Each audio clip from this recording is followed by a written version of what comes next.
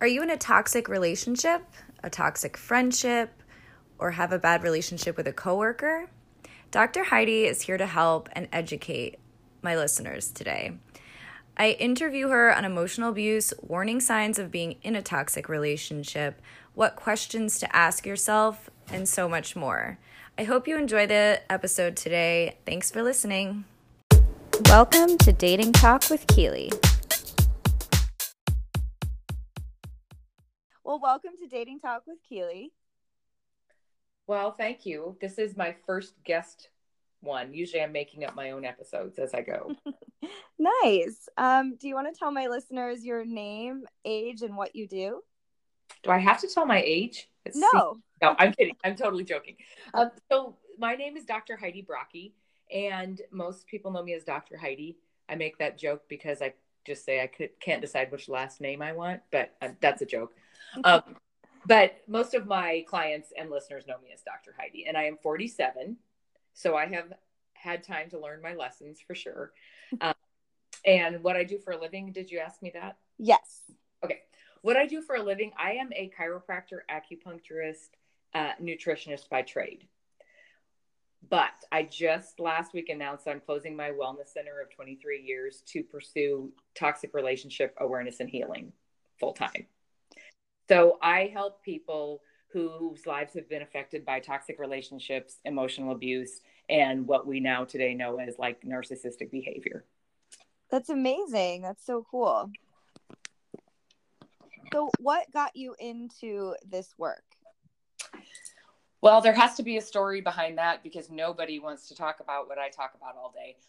I grew up, I'll keep this short. I grew up in a little, very small community in Montana. I was raised on a dairy farm, and the community was very protective, maybe. I grew up kind of just thinking everybody was good.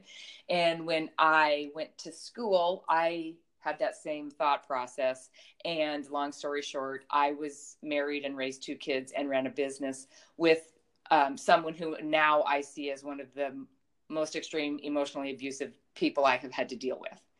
So after leaving and relocating and a long crazy story, I started a new chiropractic office and then started coaching. And I started coaching in a different field than toxic relationship. But as I started telling my story, I was more and more led to do the toxic relationship. And so now that's pretty much all I do is the toxic relationship. But I do it because I can relate to those people who are in it. And I want to be the person that I needed when I was in it and I didn't have. Yeah, that's so important. And yeah, that's amazing. So when people ask you, why am I attracted to toxic people? How do you answer them? Well, I get that all the time. And usually my explanation is, I know we feel like we pick the wrong people. And we feel like, I'll even have some people say, I feel like my picker's broken because I end up with the same bad type of person. And in reality, toxic people target people like us. If you are kind, caring, loving, good, compassionate, an empathetic type personality is going to be a target for a toxic person, because toxic people seek control, power, attention, and admiration, and they are not going to get that or achieve that with somebody who is just like them. So relax. You're not attracting the bad people. They are targeting you. Okay. That makes sense. What are some of the warning signs that you are in a toxic relationship or the person you are with is or will be emotionally abusive to you? Well, I have written a whole program on this, so I'll just touch on a few that people could probably think of, like, oh yeah, that feels like me. If you are constantly, dealing with the what's wrong with you, if you're hearing that everything that's wrong with you or stuff that you should fix on a continual basis, that would be what we call a red flag. If you are fearful in the relationship, and I'm not saying fearful for your physical safety, but maybe fearful of making them mad, or fearful of not doing the right thing, or not getting everything done, or fearful of being in trouble. That is another one. Comparisons and criticisms are a huge red flag. if you feel like you shouldn't be with your friends and family because it upsets them or it makes them make remarks, that's isolation. And so if you feel like your support system or the people closest to you are getting farther away, that would be something you would want to look for. Okay.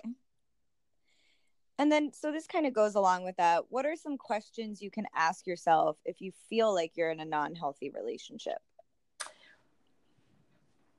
Well, usually what I tell people, because it's such a huge ocean of stuff. Do you feel like yourself? Do you feel like you can be yourself, your true self, when you're with them? If you feel like you're guarding or you're changing or you're acting different or fearful of putting yourself out there, that may be something that could prompt you to think, maybe this isn't the right relationship for me. Or do you feel good about yourself when you are not with them? Or is your focus continually on them and what they're doing and what you should be doing, to keep them around? Do they ask you to change? Have they asked you to change? One of the things that I changed my hair color because they preferred something different, or you change your style of clothing, or you change your shoes, or you change your friends, if they're continually asking you to change, that would be something you'd kind of want to think about. Okay. Yeah. So Maya Angelou and Oprah talk about when people show you or tell you who they are, believe them.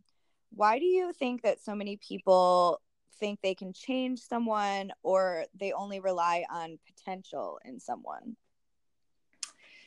Well, I'm going to jump into the toxic person really quick, if that's okay. Toxic people in general. Now, I should preface this by, I use the term toxic person as kind of a blanket for anybody who may be unhealthy for you. And I was going to get into this in a little bit. I'm not going to sit over here and tell you, Kaylee, he is toxic, or, your friend is toxic. What I do in my job is I present the traits to you and you decide who's healthy for you or not. Right. So with that being said, when I say toxic person, it's just a blanket phrase, but usually toxic people are very concerned about their outward appearance. They are very concerned about, like I said, control, power, attention, and admiration. And they will do whatever they need to get what they want. And toxic people in general are a little bit insecure on the inside. None of them will admit that. So don't tell anybody that, because that will cause a fight. But to feel secure in themselves, they want to control the people and the situations around them. So when you're talking about when people show or tell you who they are, believe them, that's because a toxic person is very well spoken and they have what I would call a silver tongue. So when I teach people, we have to watch their actions, not what they say, because what they say is they're only saying it to get what they want. And they can promise you anything, to get you to do something or get you to respond to something, but they're not necessarily going to follow through with it. But we as good people want to believe them because, we're honest and loyal. So we put our own character traits into them, which doesn't really work, the opposite way. Right. Okay. Yeah, that makes sense. What do you tell people who say, oh, but he has so much potential or she has so much potential? Like, what do you tell them then? Well, I believe that there's people out there that are growing. Everybody's growing all the time. And try to help people because that's our personality, right? Yeah, so if we just stick it out long enough, they're going to love us like we want them to love us, and we're going to be exactly the person that they want. But what we don't realize is that when we're waiting for them to reach their potential, they're stealing our identity and sucking ourselves out of us. Okay. Yeah. Wow. I'm like learning so much. Do you find a person will stick in a bad relationship purely for validation that they are worthy, and more specifically, worthy of marriage or the pressure to be married? This is kind of a tricky question. I believe that they stay in a bad relationship for validation, yes. For marriage or being worthy of being married, I deal with toxic relationships on every level. So friendships, coworkers, family situations, not even necessarily married, but a toxic person, because they always want attention, toxic people feel better when other people are struggling. So they like to criticize and they like to compare because they feel better when you feel worse. So the validation thing is more that you're going to be accepted. When we stay in a bad relationship, it's usually because someday we're going to be good enough and someday they're going to approve of us. But toxic people always make you miss the mark just by a little bit. We try and try and try, and then, oh, well, that's not really what I meant. Or, well, yeah, you tried, but now I changed my mind. And what they do is they throw us on this treadmill of acceptance, and we run and run and run, hoping we're worthy of them. And they're never going to let us have that, because as long as we're trying, our attention is on them and what they need, and we lose more and more of ourselves. So validation, yes. Worthy of marriage, maybe in certain situations, but it's really more worthy of acceptance and being good enough is why we stay. Okay. And why do you think people go back to the toxic relationship or abuser? Well, I was very good at that, the going back thing. There's a couple explanations for that. If we jump back a couple of questions and you said, I was talking about what a toxic person says to get what they want. Okay. They are very good at instilling guilt, and they are very good at instilling obligation. So if you leave a toxic relationship, sometimes a toxic person will engage into something we call hoovering. And hoovering is a tactic that they use to suck you back into a relationship so that they know that they have regained control. Okay. And when a toxic person is hoovering, they will go through many different character traits. They will be nice. And if that doesn't work, they'll be mad. And if that doesn't work, they'll, get their friends to gang up and make you feel like you're alone, or just a lot of different tactics until they find one that will work. So that's one of the reasons that people will go back to a toxic relationship, is because of the guilt and obligation. And a toxic person will absolutely exhaust you until you agree to whatever they want. So that's where I get a lot of my clients, is when they're in that phase and they're just really trying to go no contact. And I just, they use me as a support to validate to them not to go back. But one of the other reasons that people go back and maybe fall back into is because if you know how when you walk in a room that stinks? Yeah. If you stay in the room, what happens? You smell. You smell the bad smell. Yeah, but if you stay in it long enough, the smell goes away, right? Oh, right. Yes, of course. Yeah, you desensitize to it. And when you desensitize to the smell, you don't notice the smell. And the same thing happens when you are in a toxic relationship every day. You desensitize to the abuse, and you desensitize to all the character traits that they're using against you. So it becomes normal to you. Right. Okay. And so when you step out, that no longer is normal life. Your normal is now being in that relationship. So that's why a lot of times we get sucked back into it. Ah, okay. Do people tend to get out of one toxic relationship and immediately jump into another one? Well, that kind of goes along. These questions are fantastic. I feel like I'm telling the whole story. Good. People will get out of one and jump into another one, but that is a lot of times because it's become normal. If somebody was raised in a toxic environment and then, say, married into a toxic environment, that's all they know. So it wouldn't be abnormal for somebody to go from one toxic relationship to another, because if that's how they were treated growing up, what would make them think that this isn't the way to be treated now? Right. So that's kind of like what makes people tend to revert back to these kinds of patterns. Right. Exactly. Okay. And what's on top of that is the guilt and obligation can be that also. When I left and my girls left, toxic people's lives are very dramatic. They're drama filled, and they're very chaotic. There's always something going on in the life of a toxic person. And the reason they keep that chaos going is so that you always have to second guess what's going to happen next. Because if you're continually trying to stay one step ahead of them, they know that your attention is on them, and you don't have time to have attention on yourself or anybody else. That keeps you, in their control. So when we talk about people going back, because you get kind of used to that chaos and you leave a toxic environment and you go to something that's peaceful and calm, it's very uncomfortable. And if you're used to living in chaos and now you're trying to get used to living in peace, it's uncomfortable, which makes you feel like then something is wrong outside of chaos. And a lot of times that sucks you back in because you're uncomfortable in peace. And a lot of times we're uncomfortable living with ourselves because our self-worth has been stripped away by all the criticisms and comparisons that we don't even like ourselves and we don't even know ourselves. So we end up feeling like, well, being with somebody is better than being with nobody. So you kind of revert back into it. Okay. So how do you help your clients? Like, what's your process like? Is it different for each person? Tell me more about like how you educate and help.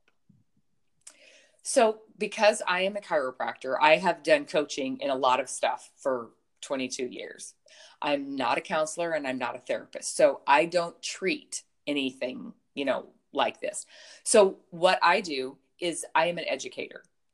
And I'll tell you, when I started healing was when I started understanding my situation for what it was. Because when you're standing in the middle of it, you have no idea what you're in. So what I did is I wrote a program, and mine has 21 character traits of the toxic person. The only reason mine has 21 is because I wanted traits that I knew I had experienced so that I was teaching from a place of experience, not just standing up in front of people talking about something that I'd never gone through.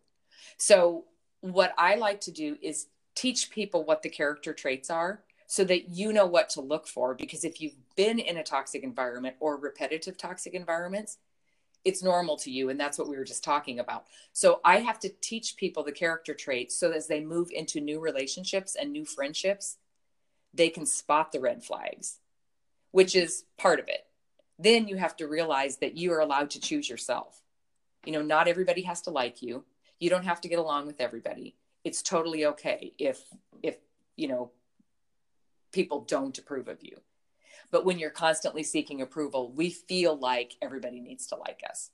So when I take somebody through a program, it is my responsibility to make sure that they know how to spot the red flags.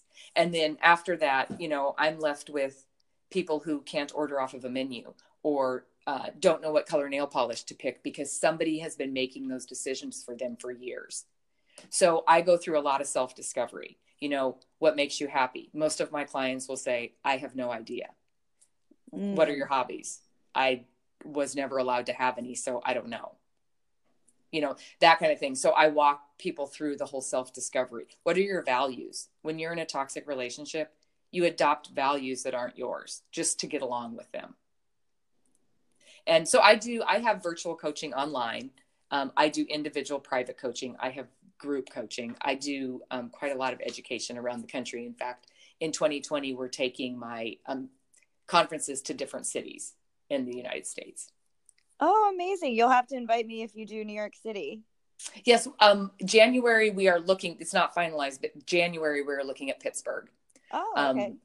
I have a support group, a closed support group online, and it seemed like there was a lot of people from the Pennsylvania area. So we picked that one first. And my first client ever was from Pennsylvania. So we're going to hit there first. And then, depending on the responses we get, we'll pick the different locations from there. Amazing.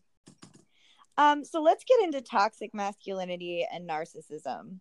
Do you find it more prevalent in today's society? And what are some warning signs of this kind of behavior? Okay. As far as that goes, I'm going to answer this like I answer anybody who's sitting in one of my conferences and asks me this very same question. In my opinion, I don't like to throw diagnosis on people or labels on people, because where I'm coming from a place where everybody's allowed to be who they are. And we wouldn't want to ask anybody to change. We don't like anybody to ask us to change. So I don't care in the work that I do if somebody is a diagnosed narcissist, if they have bipolar disorder, if they're sociopathic, if they're, that makes absolutely no difference to me. And this is how I teach my clients. It is not about somebody else having a diagnosis. It's about, are they healthy for you in the state that the relationship is in? Because if we are kind, caring, loving, good people, if we find out somebody has a diagnosis, what are we going to do? We're going to feel sorry for them. We're going to feel obligated to stay, whether they're healthy for us or not. So I don't get into the character traits and the specifics of different diagnoses, because where I'm standing, are they healthy for you or not? It doesn't really matter what they are or what if somebody's given them a diagnosis. I think the words have popped out a lot more in today's society. And I think the character traits are the same, whether we're talking about somebody who is mildly toxic or somebody who is severely toxic. I think the character traits are the same, and it is our responsibility to know how to spot those. Okay. And that's how I answer, because I'm not going to point fingers at anybody, because there is a lot of toxic people, but it doesn't mean that the toxic people are bad people. Right, of course. So yeah. I hate to label people like that. Yeah, for sure. So since this is a dating podcast, I want to get into like your best date and your worst date. But before we do that, is there anything else that I missed question wise that you think is important? I think the most important thing about the work that I do is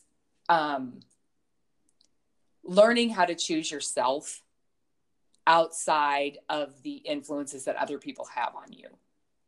And one thing that I didn't answer, you said, is this more prevalent in today's society?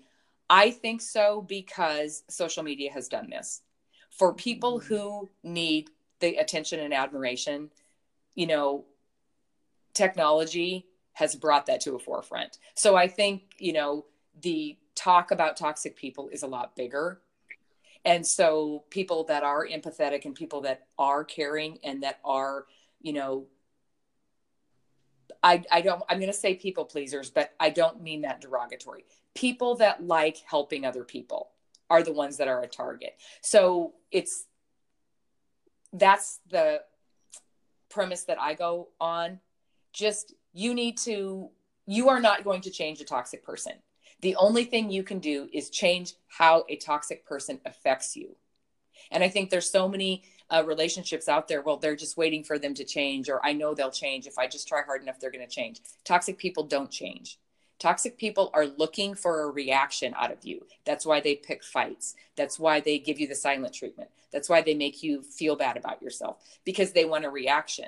As soon as you react, whether you cry or you get mad or you stomp out of the room, they know immediately they have control over your emotions. That is an emotional abuser.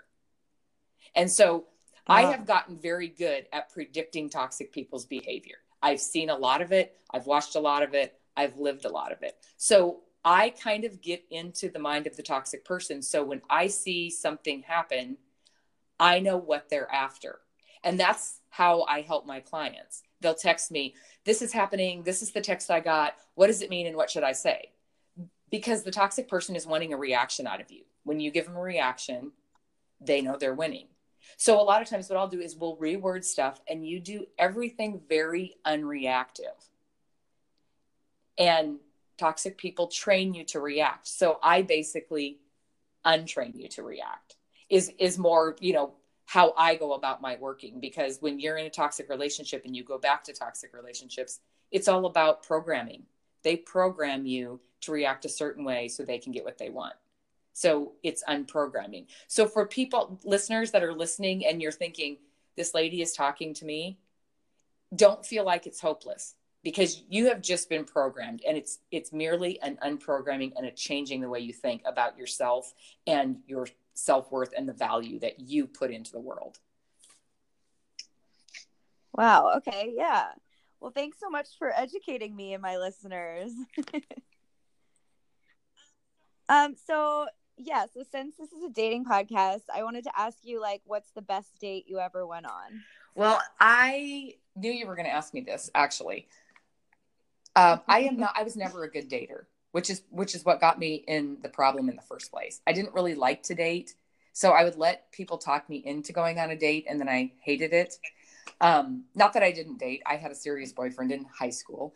And so when I knew you were going to ask me this, the only thing I could go back to was I compare the first date with my first husband and the first time I met the man that I'm married to now.